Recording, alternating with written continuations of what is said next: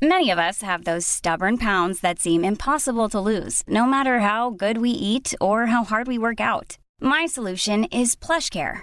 PlushCare is a leading telehealth provider with doctors who are there for you day and night to partner with you in your weight loss journey. They can prescribe FDA-approved weight loss medications like Wegovy and Zepbound for those who qualify. Plus, they accept most insurance plans. To get started, visit plushcare.com/weightloss. That's plushcare.com/weightloss. Hey, it's Ryan Reynolds, and I'm here with Keith, co-star of my upcoming film, If, only in theaters May 17th. Do you want to tell people the big news?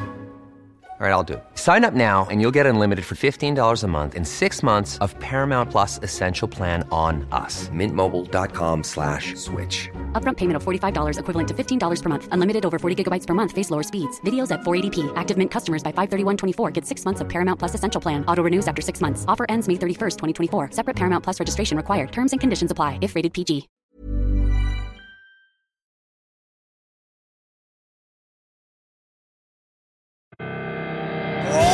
Welcome to the show. Fotballklubben.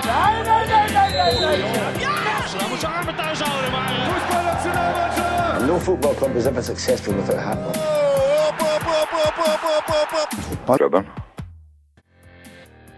Vi har to gjester til. Begge to har ting med Viking å gjøre. Ja, begge to har spilt for Viking og i England. Skal vi bare ta en ene først? Ja, kom igjen. Gi en stor og stolt applaus til Egil Østenstad.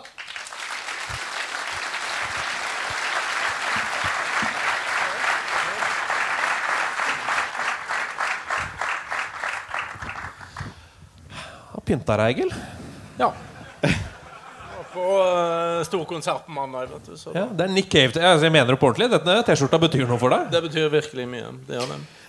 Aldri en konsert uten t-skjorte. Det er viktig. Du var på Nick Cave i Oslo Spektrum? Stemmer det. I Nick Cave t-skjorta? I den? Ja, da hadde jeg den gamle som jeg hadde sist jeg var på Nick Cave, men nå har jeg en ny. Kan vi bare ta den historien? Ja, kan ikke gjøre det. Kan ikke bare gjøre det, for det lakk så vidt ut av det rett før vi gikk på, mens vi pratet med Ian. Du har møtt Nick Cave. Ja, det er noen fordeler med å være fotballspiller noen gang. Ja. Ikke i forhold til Nick Cave, for jeg tror jeg hadde jo en samtale med han, og da sa han at narkotika i riktige mengder er mye bedre enn idrett. Men jeg så Nick Cave i Manchester sammen med Alf Inge Haaland, og da var det jo sånn, det var ikke så mange av de jeg spilte med som var opptatt av Nick Cave.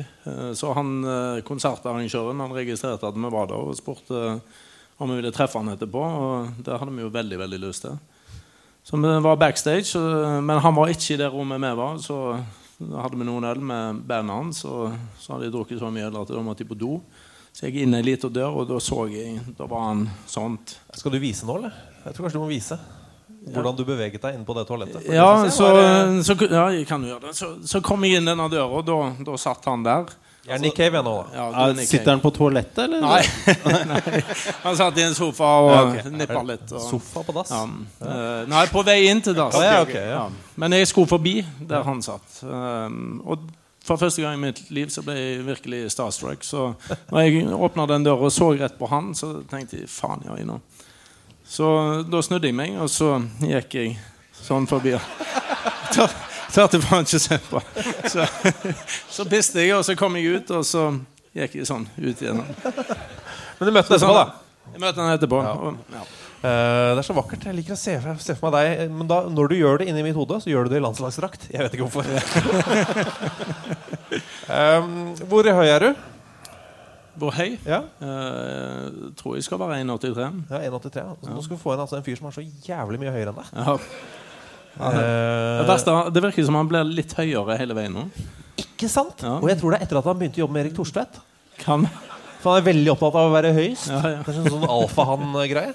Det er det. Det er skummelt. Ja, du er jo på gjennomsnittet 1,79. Ja, det er jeg som er det vanlige 1,79. Gi stor applaus til Brede Hangeland.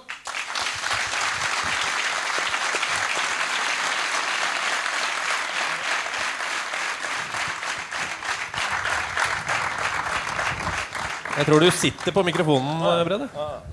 Det kan jo være greit å ha den. Du er så lang, ass. Det er noe galt med det. Nei, men er det maste noen ganger? Er det på fly og sånn? Ja, altså, det er ikke noe god egentlig, det er ikke noe god kropp å ha når du driver med fotball, for du sitter jo i et eller annet lite fly på vei et sted stort sett hele veien.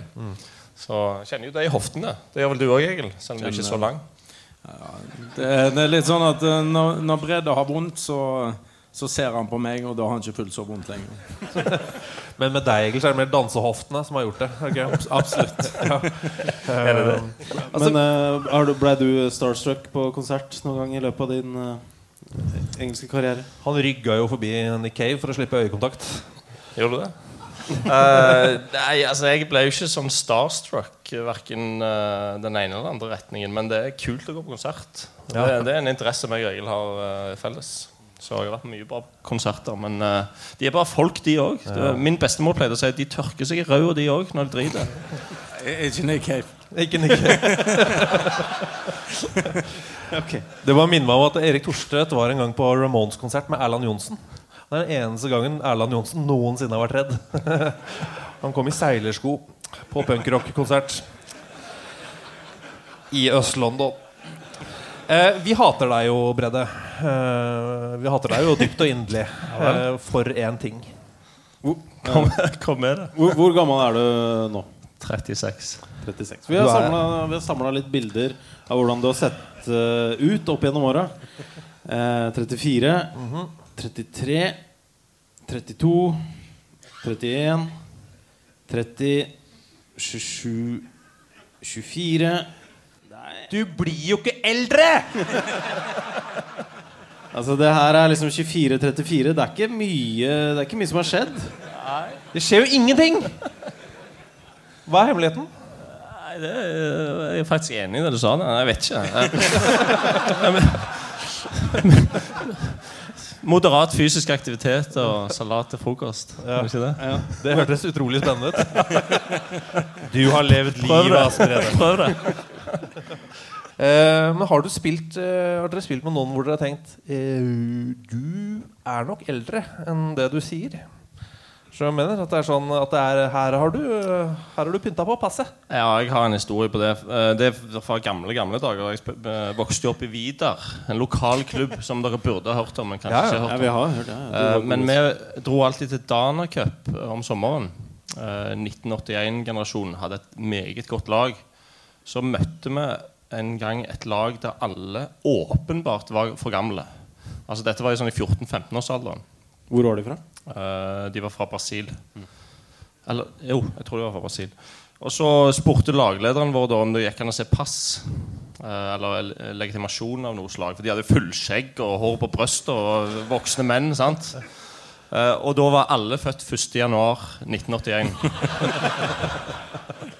Da tenker du at ok, her er det noe. Her er det noe. Jeg ser for at du er en liten generasjon over Brede. Det var mer sånn småsnusk på din tid. Kan det stemme? Ja, jeg har spilt med og mot og kjøpt spillere som er for gamle. Eller som er eldre enn det de gir seg ut for å være. Har du lyst til å dele? Er det rom for å fiske litt? Ja, altså... Peter E.J. hadde 30-årsdag opp til flere ganger. Så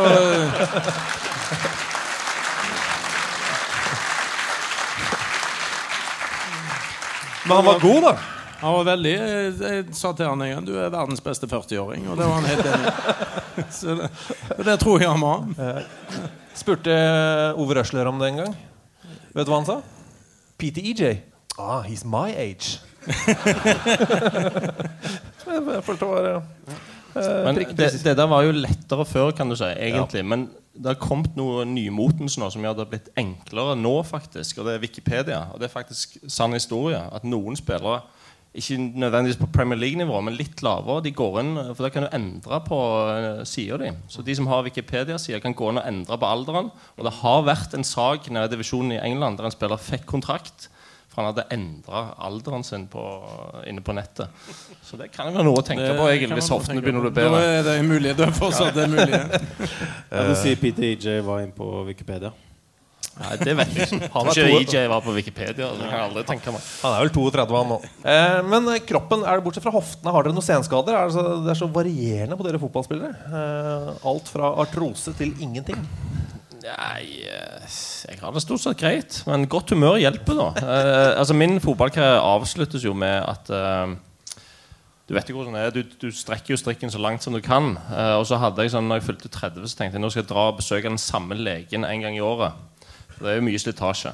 Og klubblegene, de lyger jo bare. De kommer bare med sprøyter eller piller eller et eller annet. Så jeg dro den samme legen. Og så siste året da, rett før jeg ga meg, så satte han legen seg ned. Der han sett på bildene av hofter, ankler og knær. Så sa han bare på meg, så han meg rett i øynene sånn, you have to stop now.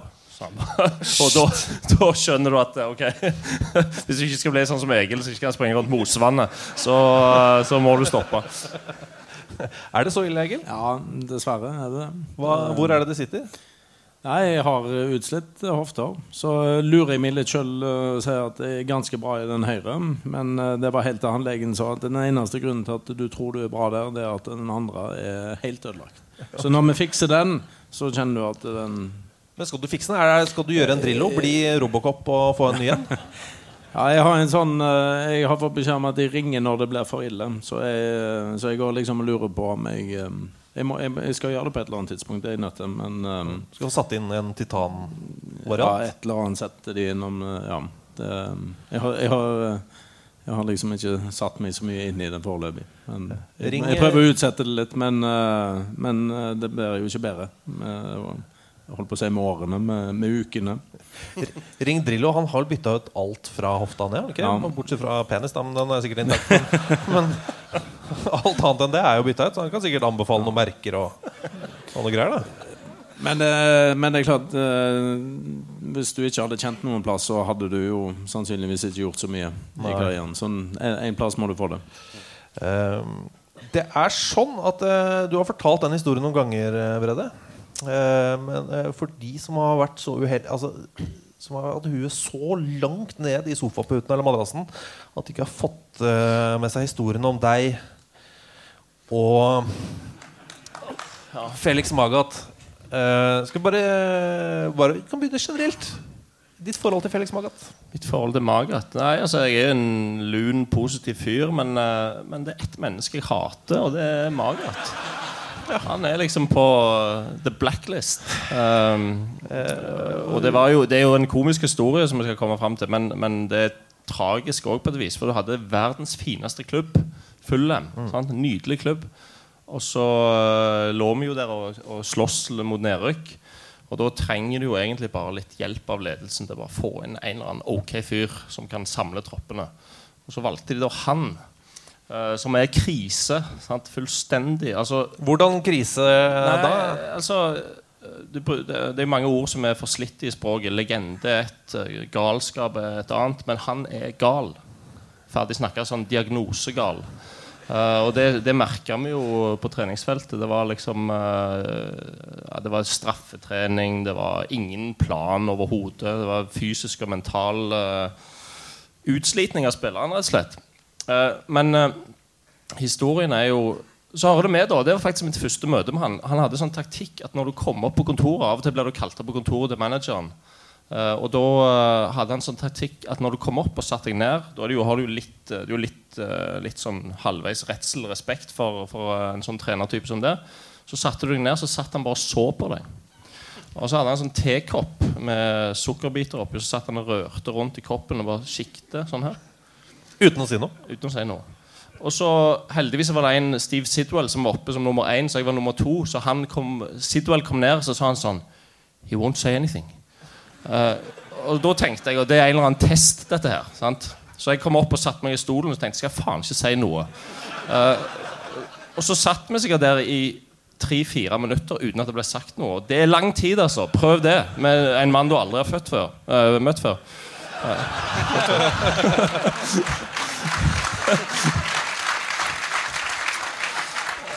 Så sånn var det egentlig hver gang du kom opp på kontoret, bortsett fra denne gangen her, fordi jeg hadde fått en lårhøne, og da går du til legen som de gjør i klubben, og legen ga han foreskrev en behandling, og det var å ta en sånn sprøyte og trekke ut blødningen, som var vanlig praksis. Og legen, han var jo, altså han hadde 15-20 års erfaring i dette gamet, av Formel 1-lege. Så sa han legen da til slutt at men nå det dessverre sånn at med den nye treneren så må du gå opp og få godkjent at dette rett behandling. Allerede der så det jo et eller annet som fullstendig galskap, sant? Skomaker blir ved din lest, sant? Men jeg gikk nå opp til han Margaret, og så forklarte jeg saken uten noen sånn stare-out, bare gikk rett på sag. Dette saken, legen har sagt det, og så sa han liksom bare no. This is not what we're going to do. Og ok, tenker jeg. Og så forteller han at det vi skulle gjøre var noe som han hadde brukt på 70-tallet i Tyskland. Han spilte på et eller annet lag der, Øst-Tyskland.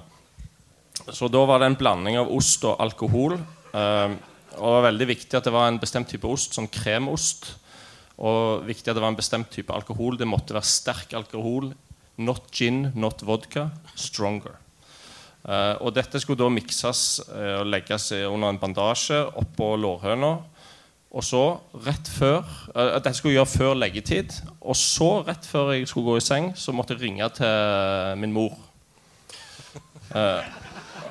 Og når han sa det, da husker jeg tenkte at dette må være skjult kamera.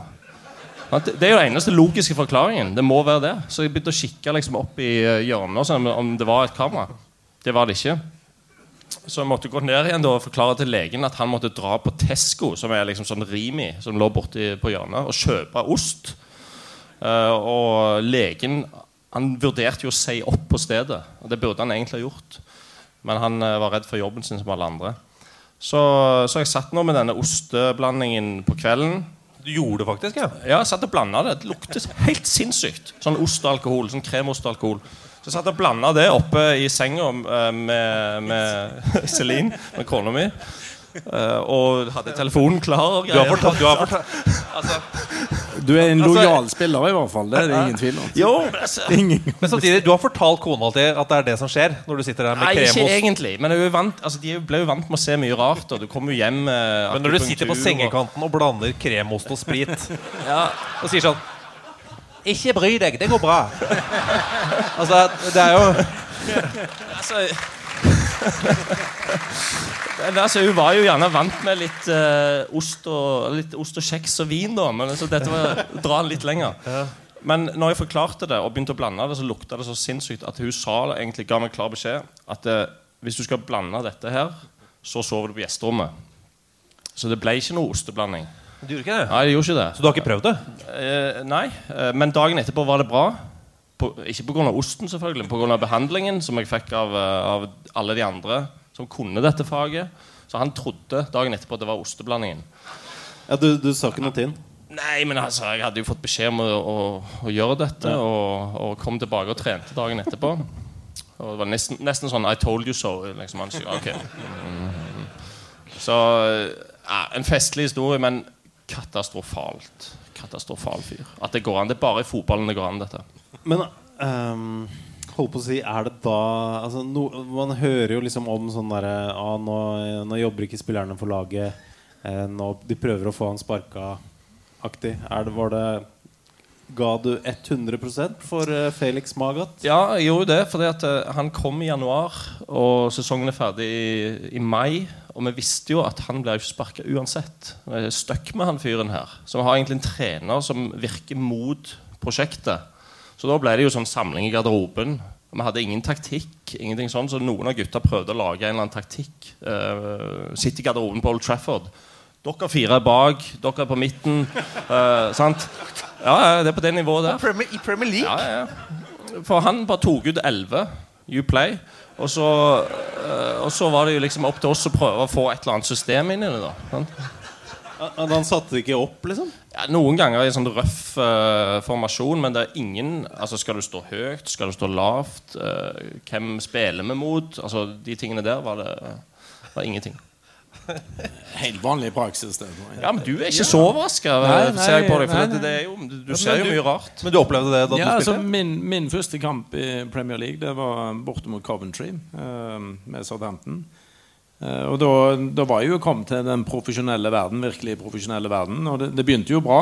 3 dager etter jeg kom bort, så skulle vi spille, og så reiste vi dagen før, og det synes jo jeg det var jo proft. Overnatt og... Over buss dagen før kampen, gode forberedelser. Når vi var i Viking, så reiste vi jo på kampdagen og satt og ventet i resepsjonen på hotellene til det var klar for kamp.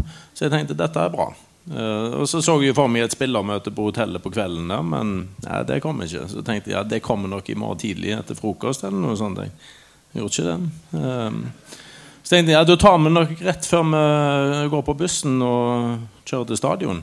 Ingen spillermøte. Så tenkte jeg, det kom i garderoben. Ingenting. Så vi gikk ut og varmte opp. Ingen visste hvem skulle spille. Jeg hadde ikke plukket lag engang. Jeg hadde ikke tatt laget, men alle var ute. Troppen var der jo. Så vi var ute og varmte opp, og så når vi kom inn, da leste Sunes opp laget, og så go out and fucking play. Så det... Så det var en brå overgang fra Drillo som var langt forut for sin tid. Men han var jo glad i deg, Graham Souness. Han har ikke hentet deg flere ganger, han? Jo, nei, han hentet meg bare en gang, og da var han veldig glad i meg. Det var veldig spesielt, for jeg hadde han i Southampton, og da hadde han jo kjøpt meg, og i Southampton der var det begrenset med penger. Når jeg hadde han der, så kunne jeg ikke gjøre noen ting galt. Altså, uansett hvor dårlig jeg var, så var det well done, son. Da var jeg sann. Det var liksom, alt var bra. Så var jeg i Blackburn, og da kom han når jeg var der. Da kunne jeg ikke gjøre noen ting rett. Alt var glemt? Da var alt glemt, for da skulle han kjøpe. Der var det penger, så han var veldig glad i å kjøpe. Så de som var der da, det var liksom useless. Det frekt av meg å spørre om han den dårligste manageren du har hatt? Nei, at du må tenke på det ikke bra. Ja, altså det ble litt sånn altså, du ville aldri... Rent taktisk da. Nei, og det var spesielt med han. Dere ser gjerne på Sky Sports, og han sitter jo på Sky Sports og har gjort det i mange år. Og når jeg hadde han som manager, så var han på TV. Og det var fascinerende, for når du hører Graham Souness på TV, så det faktisk ganske bra. Han gjør gode analyser før kamp, under kamp og snakker i pausen. Så spillerne snakket jo om det. Det jævlig rart at han så god på TV. Og så bruker han ingenting når han her. Så...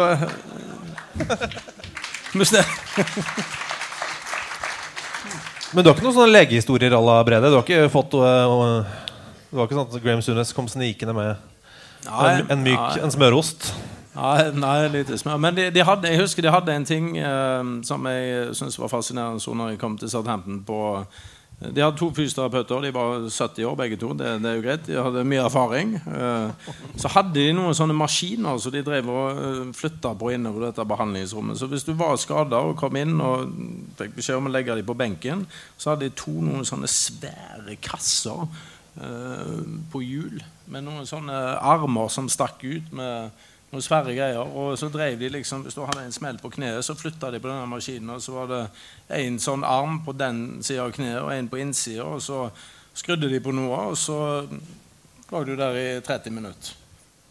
Kjente ingenting, ingen varme, ingenting. Det var ikke varmt engang? Jeg helt sikker på at boksene var helt tomme.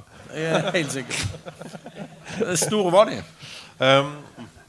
Han fyren der, han hintet noe om deg. Første preseason-tur med Southampton. Tror du noe har fortalt meg? Eller en treningsleir? Hvor du den eneste som pakker fotballsko. Ja, det var proft det også. For det akkurat det jeg tenkte på for du sånn du var i den ordentlig profesjonelle æraen minus Magat. Du har litt mer sånn møte opp på bruket historie. Ja.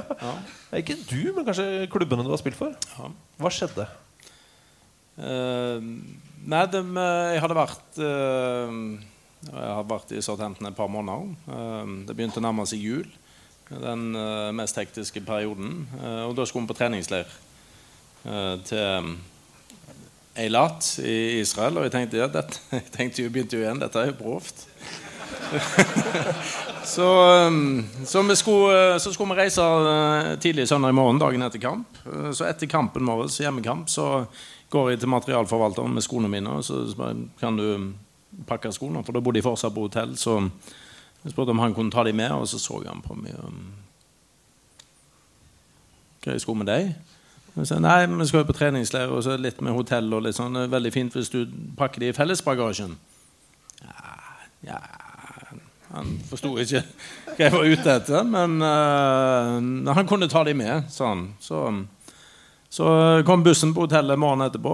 Det var veldig tidlig på morgenen. Da var det fest i bussen. Altså. Det var virkelig fest. Da var det liksom McDonald's line-up nedover, og så var det ølkasser. Og et par spillere var rett ifra byen, så det var god stemning i bussen.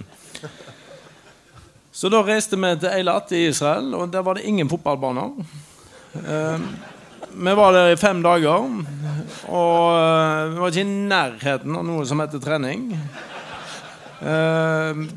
Meg og en israeler som var en fryktelig god fotballspiller som heter Eil Berkovic, som var der. Vi lurte oss ut av hotellet en dag og tok en joggetur. Han fått streng beskjed om at det er ingen no one is fucking running on this trip. I hvert fall ikke på dagtid. Så reiste vi hjem, og så leste jeg intervju med Sunes i lokalaviser om denne treningsleiren, og da sa han at yeah, it's been a great trip, the lads have been working really hard, so now we're prepared for Christmas. Så det verste er at vi vant 2 kamper. De 2 første kampene etter jeg kom hjem, de vant med. Så det funker da? Det funker. Det er det Viking skal gjøre i dag da, i kveld. Jeg visste du skulle si det. Nei, jeg leste en historie i noen aviser om deg og Carlton Palmer på et fly. Ja, jeg leste, ja. For der, altså hans versjon av det var i hvert fall at dere fløy, og at det var, dere holdt på å krasje, og at det var veldig sånn dramatisk, og at han sa til deg et eller annet som at ja, hva tenker du nå, Egil? Nå skal vi dø, og du har ikke ligget med andre damer, du har ikke drikket noe, du har vært seriøs hele livet. Nå angrer du liksom. Ja. Men hvordan husker du det? Jeg husker jo ikke han sa det, men jeg husker jo flyturen. Så vi var i et lite fly fra Leeds til Southampton, og så det var litt sånn Donald-følelse, for vi satt var i sånn 10 seter, og så var vi på vei ned mot Southampton, og så var det et jævlig smell, og så flyet la seg over, og så kikker jeg ut vinduet, og så ser jeg propellen så puff, puff, puff, puff. Det er jo ikke spesielt hyggelig. Så jeg sa jo til han var jo faktisk full, så han lå og sov ved siden av meg tidlig i morgen. Så det stemmer, han skrev det jo i boken sin, så i avisen i hvert fall at han var full, så jeg dunket i han og sa fucking hell, look. Og så kikket han opp litt, og så sa han, don't worry, Egil, they always switch off the engines when they're about to land. Så ikke veldig smart. Så landet vi, og når vi kom ned litt sånn på 7:30, så stod det jo sykebiler og brannbiler klar der, og da var han litt sånn, oh, fucking hell.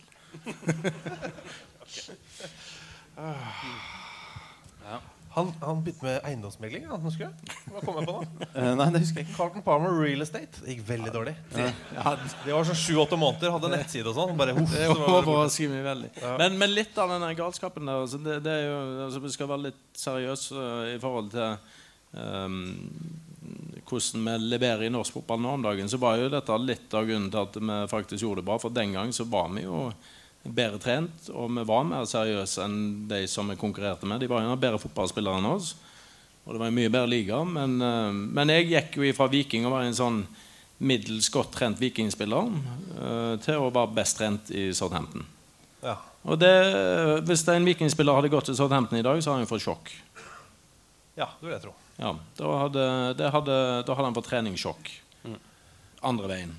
Så en av de mest kjente en av de mest kjente legendehistoriene da. Altså, ja, fra Premier Leagues historie nesten. Ja, som er sånn mange kan den, ja. Men veldig få var der. Du var der. Denne mannen her, Egil, kjenner du den igjen? Ja. Hvem er det? Nå kjenner jeg at nå høres du som jeg var med på veldig mye rart i den. Men du var med på dette. Dette er Ali Dia, ja. Eller som vi har funnet ut i går, Ali Dia, som han egentlig uttales. Ja, fortell litt om Ali Dia. Du var jo der. Har du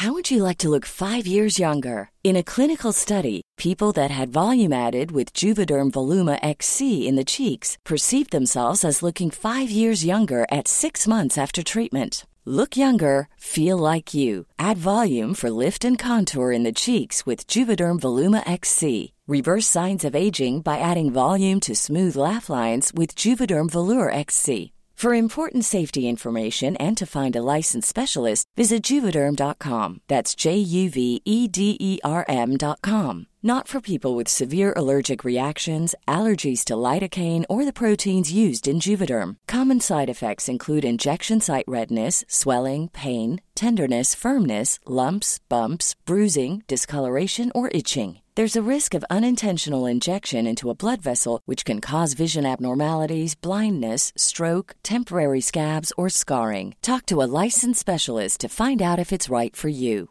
You should celebrate yourself every day, but some days you should celebrate with jewelry. Whether you want to commemorate an unforgettable moment or just bring some added sparkle to your collection, Blue Nile can offer you expert guidance and a wide assortment of jewelry of the highest quality at the best price. Go to BlueNile.com today and experience the ease and convenience of shopping Blue Nile, the original online jeweler since 1999. That's BlueNile.com. BlueNile.com. Hey, it's Paige DeSorbo from Giggly Squad. High quality fashion without the price tag. Say hello to Quince. I'm snagging high-end essentials like cozy cashmere sweaters, sleek leather jackets, fine jewelry, and so much more. With Quince being 50 to 80% less than similar brands. And they partner with factories that prioritize safe, ethical, and responsible manufacturing. I love that. Luxury quality within reach. Go to quince.com/style to get free shipping and 365-day returns on your next order. Quince.com/style. Wow. Nice. Yeah. What you're hearing are the sounds of people everywhere putting on Bombas socks, underwear, and T-shirts made from absurdly soft materials that feel like plush clouds.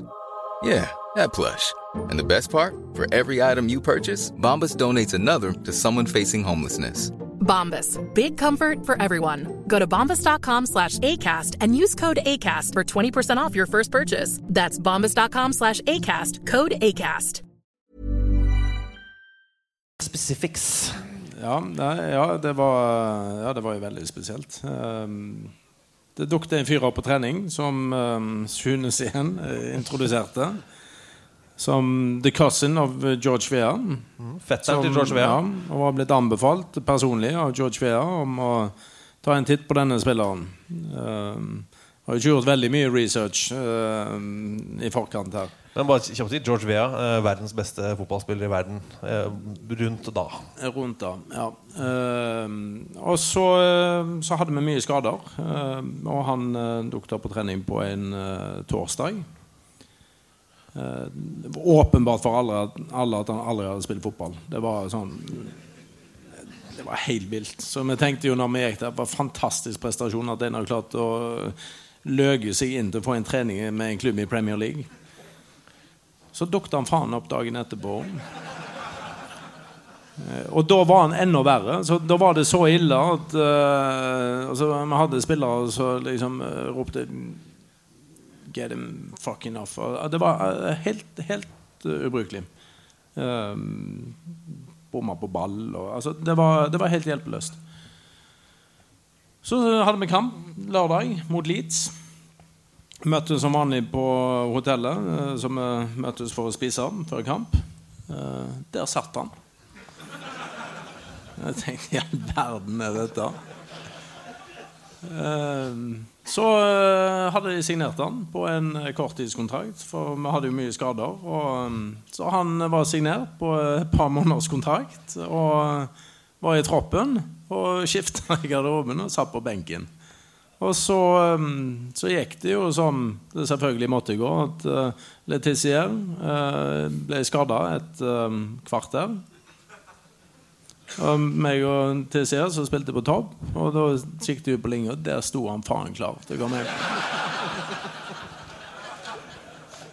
Og det liksom, jeg kjenner jo, når jeg forteller noe, så tenker jeg, dette tror jeg jo ikke på. Dette er jo ikke sant, men dette er sant. Så han kom inn Hva tenker du når han kommer løpende mot deg? For han jo din spisspartner. Liksom, skal jeg liksom gi han en klaps, eller skal jeg si fuck off, eller hva jeg gjør? Sant? Men han kom inn på, og så det jo sånn at, og det finnes det jo klipp av, når han har vært på banen i mindre enn 1 minutt, og det 0-0, så kommer det et innlegg som en bare triller langs streken. Det bare å sette den ballen i mål. Det hadde alle i dette lokalet gjort, med den største selvfølge. Han skal trille han i mål og bomme ballen. Så den triller videre. Så han kunne skåret i løpet av 1 minutt i Premier League. Det har vært en genial signering. Ja, det var helt genial. Og så ble det nesten litt sånn ekkel stemning, for folk ser jo at dette jo rart. Og det kjenner jo han på, han som hadde signert han og satt han inn på. Så han var på banen mellom 20 og 30 minutter, og så ble han tatt ut igjen. Og så forsvant han fra hotellet. Han bodde jo da på det hotellet som alle spillere var inne og kjær på, og da forsvant han og alle håndklene på rommet. Siden har ingen sett det, eller noen har sett det, men dette kan de jo naturligvis ikke svare på, men jeg sitter bare og lurer på hvem som fikk pengene her. Ja. Fordi det jo noen detaljer rundt ham, for ingen har fått tak i den. Altså, ingen har fått intervju med ham. Så det var noe Bleacher Report. Har jo nå funnet foreldrene hans. Jeg har vært hjemme hos han. Hjemme hos foreldrene hans. Jeg ble intervjuet i sommer. Det ringte en journalist fra Frankrike.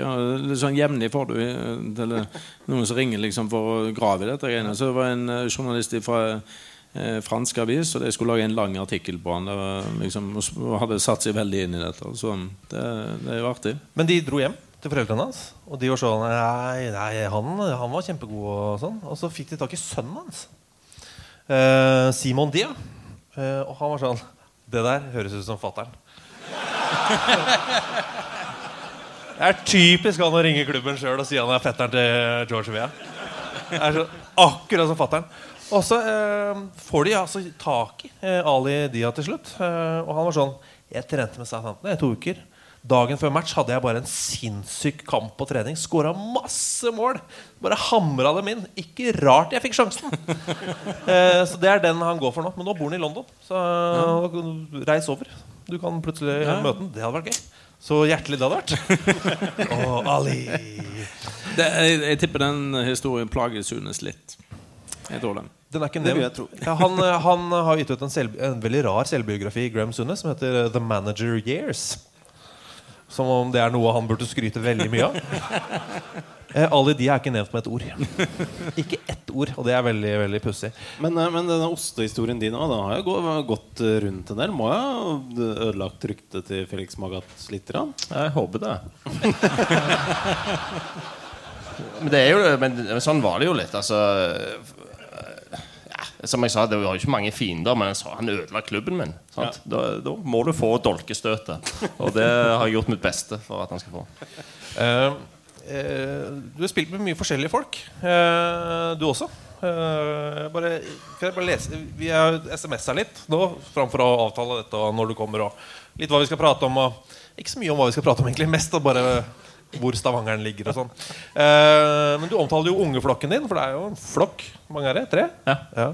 Du omtaler den nesten alltid som en sånn forsvarsorganisering. Nei, jeg kan ikke ta telefonen, jeg må sørge for soneforsvaret hjemme og sånn. Og så har jeg en datter som jeg omtalte som Joe Gomez på Liverpool, for hun kan ikke offside. Så skrev du hvis John Pantsil kunne trenes, så kan Joe Gomez. Fortvil ikke. John Pantsil har du spilt med. En mann med flere navn for øvrig. Han jo Han har hatt veldig mye forskjellig på ryggen. Hatt både I hvert fall Paintsil, Paintsil og en del skrivefeil. Har du hatt en gang? Det var altså skrivefeil I, hva heter det, fødselsattesten. De manglet han I, så han ble hetende Paintsil. Han heter egentlig Paintsil. Så han har nå jobbet hele karrieren for å få lov til å hete Paintsil. Han får aldri lov, ingen steder. Men pussig skrue, eller? Han var en nydelig fyr, men han var jo en sånn som jeg skrev til deg, han var vanskelig å få til å fungere I en 4-4-2, men det gikk til slutt. Men han var en sånn type som levde på en litt annen planet, for han hadde kjøpt en av de der sinnssykt store bilene som ble populære en periode, som ligner på en sånn tanks egentlig. Hummer? Ja, sånn en. Han kjøpte Hummer, det han og Panserhagen. Og så kjørte han konsekvent rundt. I London det mye trafikk, så han kjørte konsekvent i bussfeltet eller taxifeltet. Ja, men bussen Hummeren jo for brei for vanlig. Ja, men altså, det ikke lov. Så sa jeg det til han en gang. Altså, du kan ikke kjøre der, du kommer til å få bot. Og så ser han bare på meg, så sier han sånn: But why? I pay taxes. og det var liksom det var hans men så jeg tok liksom han pensel litt under vingen da, og tenkte jeg må lære han litt om livet her da, og at det foregår noe ut for krittstrekene. Så en gang vi spilte bortekamp mot West Ham på Upton Park, da var det logisk faktisk i London, i stedet for å kjøre buss gjennom hele byen fra nordøst til sørvest, så hoppet du bare på tuben på District Line. Og så sa jeg til han pensel: nå skal du bli med meg, og så tar vi toget rett hjem til der du bor i Wimbledon. Du kommer til å hjemme på 40 minutter i stedet for 2 timer. Og så går vi ned til tubestasjonen der, og så går vi ned trappene, og så ser han at det kommer et tog. Så ser han på meg og sier han sånn: There is a train under the ground. og da hadde han altså bodd i London i 6 år. Alle som har vært i London i sånn Langviken finner fort ut at det et tubesystem. Men det var liksom på det nivået. Det var en nydelig fyr. Men jeg skjønner jo at det et sjokk da, hvis du ikke vet det. Bare holy shit, jeg går ned trappa, så får meg et stort jævla tog der. Ja, det et sinnssykt system hvis det kommer helt bardus på det. Ja. Men du var jo også litt sånn London-guide for en annen fyr også, Adebayor. Ja, Adebayor, ja. Type? Ja, han også. Altså, jeg liker jo disse gutta, så det jo litt sånn men det sagt med kjærlighet. Historien jo morsom for det om. Ja. Men jeg endte jo opp med å spille litt med Adebayor når vi begge var gamle og ferdig i Palace. Men dette var når jeg var god i Fulham, og han var god i Tottenham. Og så spilte vi på White Hart Lane, og Fulham var i angrep. Og jeg stod og markerte Adebayor inne i midtsirkelen. Ballen var langt borte, og da hender det jo noen ganger at du veksler et par ord med han du spiller mot da. Men denne samtalen har jeg aldri opplevd hverken før eller siden. For da snur han seg, og jeg har egentlig aldri snakket med fyren på dette tidspunktet. Han snur seg, så sier han sånn: I'm hungry. Og så sier jeg: what? Sier jeg. Og så er jeg jo klar til å springe ned i kanalen i tilfelle det kommer en kontringsball. Og så sier han sånn: Hangeland, do you know any good restaurants in London? Det en sånn surrealistisk opplevelse, sant? For du står liksom der klar, sant? Hva skjer nå? Og han står og skal ha restauranttips. Så når jeg ble kjent med han senere i Palace, så skjønte jeg jo at dette var jo som den fyren var, sant? Han var bare en lun han var sulten, rett og slett. Ja, så han på Snapchat. Hvis ingen av dere har los på han, få det. Det ja, han har en kortvokst venn som heter Paco, som han gjør gymøvelser med. Ja. Det jeg har ikke sett det før. Han unik. Ja, han fet, ass. Men var du en sånn fyr som dro i gang mye samtaler med de stopperne du spilte mot? Nei, det kan jeg ikke se. Men den verste som jeg noen gang har spilt mot, han snakket mye. Og det begynte før kampen. Jeg husker en av de første som spilte med røde sko. Og jeg er jo den generasjonen at når du spiller med farget sko, da skal du være virkelig god. Nå gjør jo alle det, men den gang så skulle liksom Del Piero komme med sine hvite sko, altså da skulle du være high class. Og de fleste som gjorde det var jo kunstnerne, bortsett fra en. Og det var Martin Keown. Han spilte med røde sko. Arsenals midtstopper. Og Martin Keown, han altså det sjelden jeg liksom tenker menn om de pene eller mindre pene, men Martin Keown, han var ikke veldig pen. Og han var så stygg på banen som han så ut. Og jeg husker det begynte hver gang når jeg spilte mot han, så begynte det før kampen, og liksom stod i tunnelene, så kom han bort, og så var han oppi der med en gang, og så I'm gonna fucking kill you today, you fucking Norwegian cunt. Så det var liksom la lista der. Det var liksom stemningen satt. Og han var sånn at når det var oppe, så stod han og gnålte hele kampen. Og liksom, I'm gonna fucking kill you, you Norwegian twat, you fucking useless. Hele veien stod han og gnålte. Og så kleip han, og så stod han og spente, og sånn tar han på hver kamp. Når ballen var sånn bredde sånn, når Arsenal angrep, og vi stod i midtsirkelen og ventet på at det kom noe andre veien, da var han der med en gang, og så var han oppi, og så begynte han inn i øra, og så med den klippingen, og så han snakket. You Norwegian kant. Det var liksom det han hadde Ja, det var det han by på. Eller den stilen, eller You're Norwegian twat, eller You're fucking Norwegian.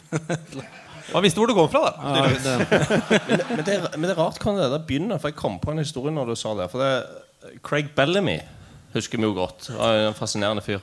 Jeg hørte et klapp for Craig Bellamy. Er Craig Bellamy her? Nei, det var usannsynlig. Jeg antar at Bellamy ikke er, så forteller jeg historien. Men jeg hadde aldri spilt mot han før. Og så skulle vi møtes Fulham Liverpool. Og så er det sånn at når du før kampen så står du jo oppmarsjert, og så går bortelaget og hilser på hjemmelaget da. Og så var jeg sist i køen vår, og så kommer han. Dette er helt utrolig. Og så er han jo bitteliten, og jeg er veldig lang, så han kommer bort til meg, og så gjør han sånn, så tar han hånda, og så ser han opp, så sier han sånn, You fucking wanker! Og så og jeg liksom hva skjedde der? Sant? Og jeg visste jo at jeg skulle markere han i hele kampen. Og det fortsatte. Og så skjedde det nydelige at det kom en sånn 50-50 ball. Egentlig 60-40 til meg, men så kan vente den inn til 50-50. Sant? Bare tar rennafart, stopper opp litt, venter den inn til 50-50, og så bare får klakk rett i reklameskiltene. Og da ble det stille.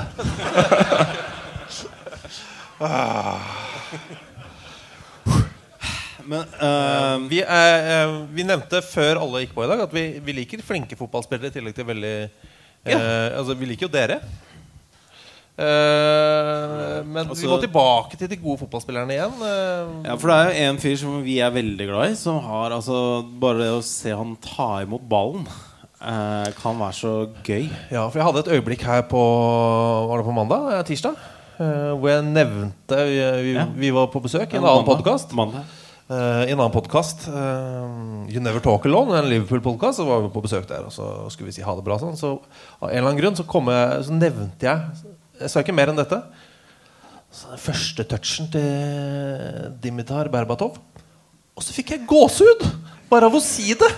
Jeg sa første touchen til Berbatov, og så var det, altså det sto på armen min. Jeg spilte firkant noen ganger på oppvarminga før den ordentlige treningen begynte. Han var aldri i midten.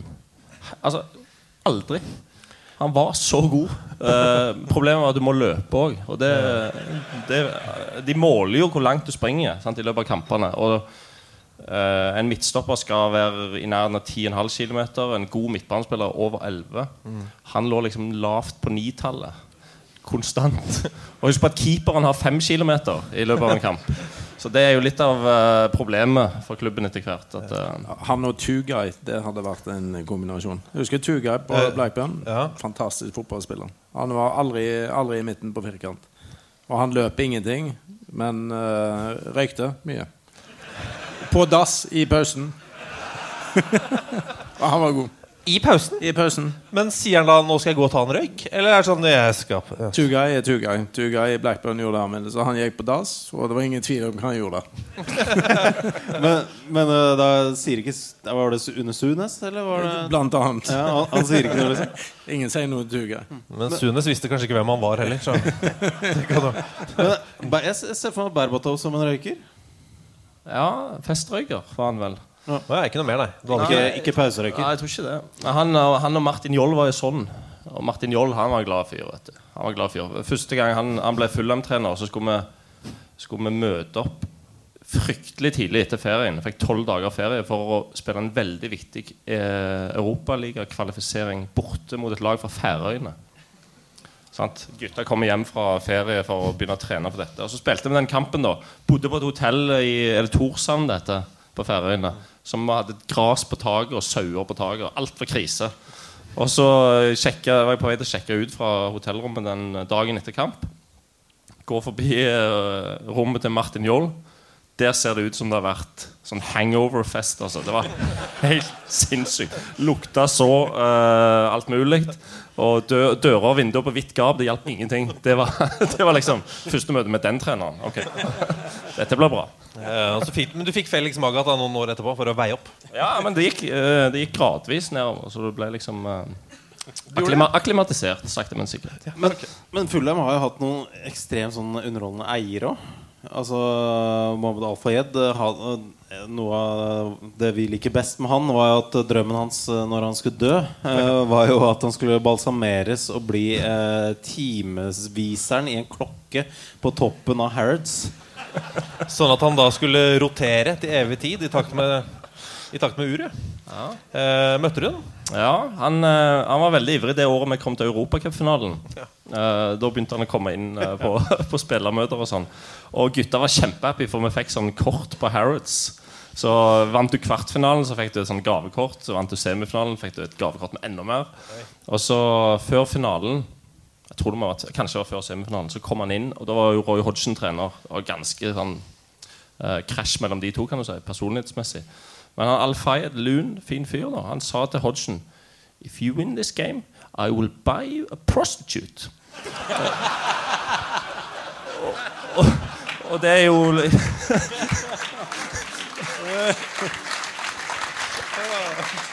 det var veldig overraskende. Ja, i hans verden var jo det en kjempe gulrot, sant? Hodgson synes kanskje det var noe pinlig. 35 mann satt og hørte på. Men sånn var det. Sånn var det ikke på din tid, Egil. Da var det ryddigere former. Ja, men jeg har jo hatt Hodgson, og Hodgson det er legende. Hvordan da? Nei, han er en fantastisk fyr, altså. Og det er liksom ytterligheter. Han er utrolig kunnskapsrik på mange områder. Og så er han sånn, helt sånn klassisk engelsk gentleman. Og så er han jo preget over det klassesamfunnet han vokste opp i. Så når han for eksempel var i Viking, så var det en sånn veldig hierarki han bygde opp i forhold til hvilke spillere han snakket med. Jeg tror nesten han bare snakket med meg og Brede og Frode Hansen. De andre spillerne, de måtte nesten snakke via oss. Og stor respekt for styreleder. Administrasjonen, fucking internet boy. Og ekstremt fotballklok. Og liksom, han eneste treneren jeg har hatt, så liksom, når jeg tenker tilbake liksom, hva jeg gjorde på trening med Roy, så liksom alt vi gjorde, kunne du liksom ta og flytte fra treningsfeltet rett inn i kamp. Ja. Når Roy var trener i Viking, så ble det ikke spilt en firkant. Don't fucking do that in a game. Så alt vi gjorde var liksom seanser, så du kunne putte inn i en kamp. Ja, veldig. Fantastisk fyr. Det går rykter om at han er en sånn sitatmaskin, er det? Jo, det var stor underholdning. Han lurte jo på hva han kom til når han kom til Viking. Men Viking var jo den klubben som liksom satte fart i karrieren hans igjen, for han var jo glemt når han kom her. Så jeg husker Bredøen var jo på samme treningen som vi satt en vintertrening, og i Stavanger på vinteren, dere østlendinger, det snør ikke sånt, det regner sånt. Det kan være ganske heftig. På en litt dårlig kunstgrasbane vi hadde trent en dag, og økt og bare preg av forholdene. Så kom inn i garderoben på stadion, og så tok han en stol, så satt han seg midt i rommet. Alle vi satt rundt og tenkte, nå kommer det et eller annet. Og han satt, og det var litt denne Margaret-stillheten, og han kikket rundt og ristet litt på hodet, og så kikket han videre og ristet på hodet. Så sa han, don't know what I'm fucking doing here. Don't know what I'm fucking doing here. Look at me. Could have been sitting in Monaco smoking a big fat cigar. And look at me. Here I am pushing myself for fucking pocket money. Det var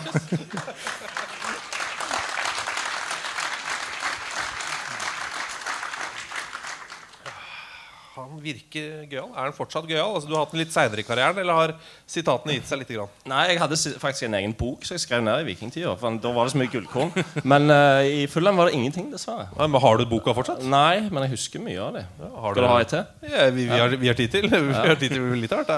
Vi hadde jo en fin ung spiller som heter Alexander Gabrielsen. Husker du den? Vi trente en gang. Han var sikkert 19 den gangen. God spiller. Og når ny trener kommer, så prøver jo alle å imponere. Så når Hodgson kom inn, alle prøvde å vise seg fra sin beste side. Men Hodgson var ikke imponert av det Alex hadde gjort på den treningen der. Så han stoppte treningen. Så sier han til han sånn, direkte på en 19-åring, sant? Your name is Alexander Gabrielsen. You're not Diego fucking Maradona. He's not here. Unfortunately.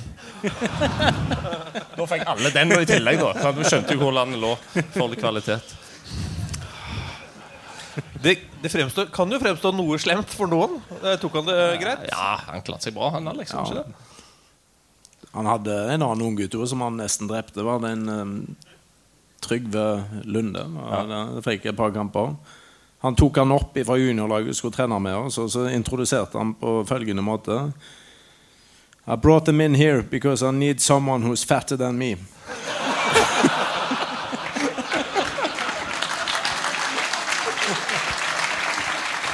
Det slemt det når du 19. Litt usikker første trening. Hjertelig velkommen. Det virker som en oppbyggelig type. Vi må jo ta noen spørsmål. Jeg har et spørsmål her fra en anonym. Noen historier fra julefester som kan fortelles. Jeg har en fin en fra julefest. Det hadde seg sånn det var I Crystal Palace. Så skulle vi dra på en pub. Skulle være stille og rolig. Det ble det jo selvfølgelig ikke. Men så dukket et annet lag opp på samme julefesten. Et annet lag? Ja, og det var Queens Park Rangers. Og de var også I Premier League, tror jeg. Så det var jo, og begge lå knivene I bånd. Så det var 2 Premier League-lag på en pub på en søndag. Og de hadde Joey Barton på laget. Så han er jo sånn håndgranat, sant? Og alle det var I den delen av festen der vi hadde funnet ut at det var lurt å ha noe mat, sant? Det hadde vært en lang dag og mye pints. Så alle gutter satt og spiste inne I et ganske sånn lukket rom. Og Joe Ledley, som jeg hadde på laget, han spiste suppe. Og det mente han Joey Barton ikke gikk an da. Så han kom inn, så sier han sånn, Joe Ledley, who has fucking soup on a Sunday? Så tar han suppa, så kaster han I fanget på Joe Ledley. Og husk på at det Joey Barton der inne, og så det 25 mann fra Crystal Palace. Og så begynner vi andre å lure på hva skal skje nå. Blir det slåsskamp eller hva skjer nå? Men det kan jo ikke bli det. Det 25 mot 1. Så 2, heldigvis kapteinen og vi hadde en australier på laget. Han tok bare Barton I nakken og bare bar han ut. Ellers hadde det blitt stygt, vet du. Han bar ham ut, ja. Han bar han ut. Han liten, sånn her. Men han var gal, han. Ja. Who has soup on a Sunday? Det faktisk et ganske godt poeng, egentlig. Ja, var det? Ja.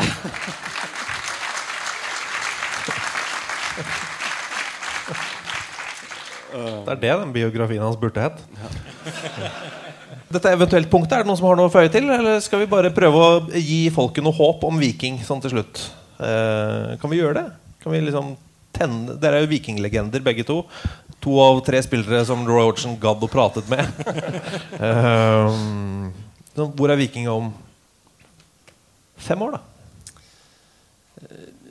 Det helt seriøst tror jeg Viking I toppen av norsk fotball. Hva vil toppen si? Altså, topp 20? Ja,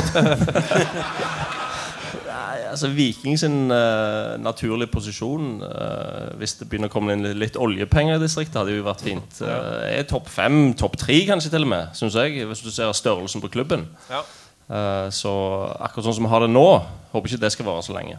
Nei, det gir seg jo uansett på et eller annet vis. Men hva sier du, Egil? Nei, jeg var jo så heldig når jeg kom til Viking I 1990, så da var jo jeg litt med på noe som jeg tror vi vil se igjen. For det jo sånn at Viking og andre store klubber har det ikke første gang det skjer som Viking har vært nede før. Jeg kom I 1990, det var sesong nummer 2 etter opprykk. Så da fikk jeg være med på en sånn liten opptur med et veldig ungt lag. Noen viktige nøkkelspillere som klubben har vært flinke å hente, og med Benny Lennartsson som var en fantastisk dyktig trener. Så da fikk jeg være med på den liksom, litt sånn gjenreisning, at du hadde vært veldig langt nede, og så klarer du å skape en ny entusiasme. Det er alltid vanskelig å liksom, hva skal skape den entusiasmen, det er vanskelig å vite nå, men jeg er helt sikker på et eller annet tidspunkt så vil det være et eller annet som skjer igjen, for Viking er Viking, så det vil skje. Så jeg tror vi får den perioden igjen, at vi må ned og virkelig blø og kjenne på det, og det er vondt som faen. Men jeg vet ikke hva, men jeg er helt sikker på det, en eller annen sånn katalysator, og så er det noen andre som får være med på den oppturen som jeg fikk være med på tidlig på 90-tallet, som ble seriemester i 90. Har du lagt opp? Er det det du sier? Ja. Du skal ikke være med. Du skal ikke være med på denne. Nei.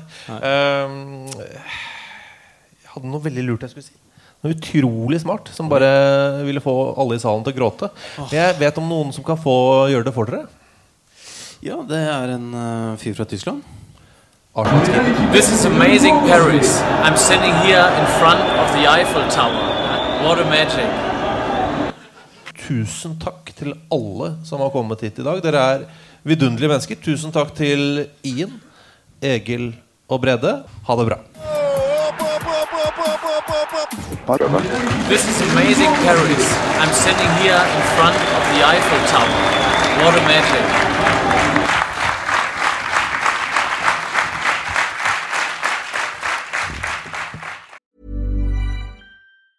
Even when we're on a budget, we still deserve nice things. Quince is a place to scoop up stunning high-end goods for 50 to 80% less than similar brands. They have buttery soft cashmere sweaters starting at $50, luxurious Italian leather bags, and so much more. Plus, Quince only works with factories that use safe, ethical, and responsible manufacturing. Get the high-end goods you'll love without the high price tag with Quince. Go to quince.com/style for free shipping and 365-day returns. Even when we're on a budget, we still deserve nice things. Quince is a place to scoop up stunning high-end goods for 50 to 80% less than similar brands. They have buttery soft cashmere sweaters starting at $50, luxurious Italian leather bags, and so much more. Plus, Quince only works with factories that use safe, ethical, and responsible manufacturing. Get the high-end goods you'll love without the high price tag with Quince. Go to quince.com/style for free shipping and 365-day returns. Imagine the softest sheets you've ever felt. Now imagine them getting even softer over time. That's what you'll feel with Boll & Branch's organic cotton sheets. In a recent customer survey, 96% replied that Boll & Branch sheets get softer with every wash. Start getting your best night's sleep in these sheets that get softer and softer for years to come. Try their sheets with a 30-night guarantee. Plus, get 15% off your first order at bollandbranch.com. Code BUTTERY. Exclusions apply. See site for details.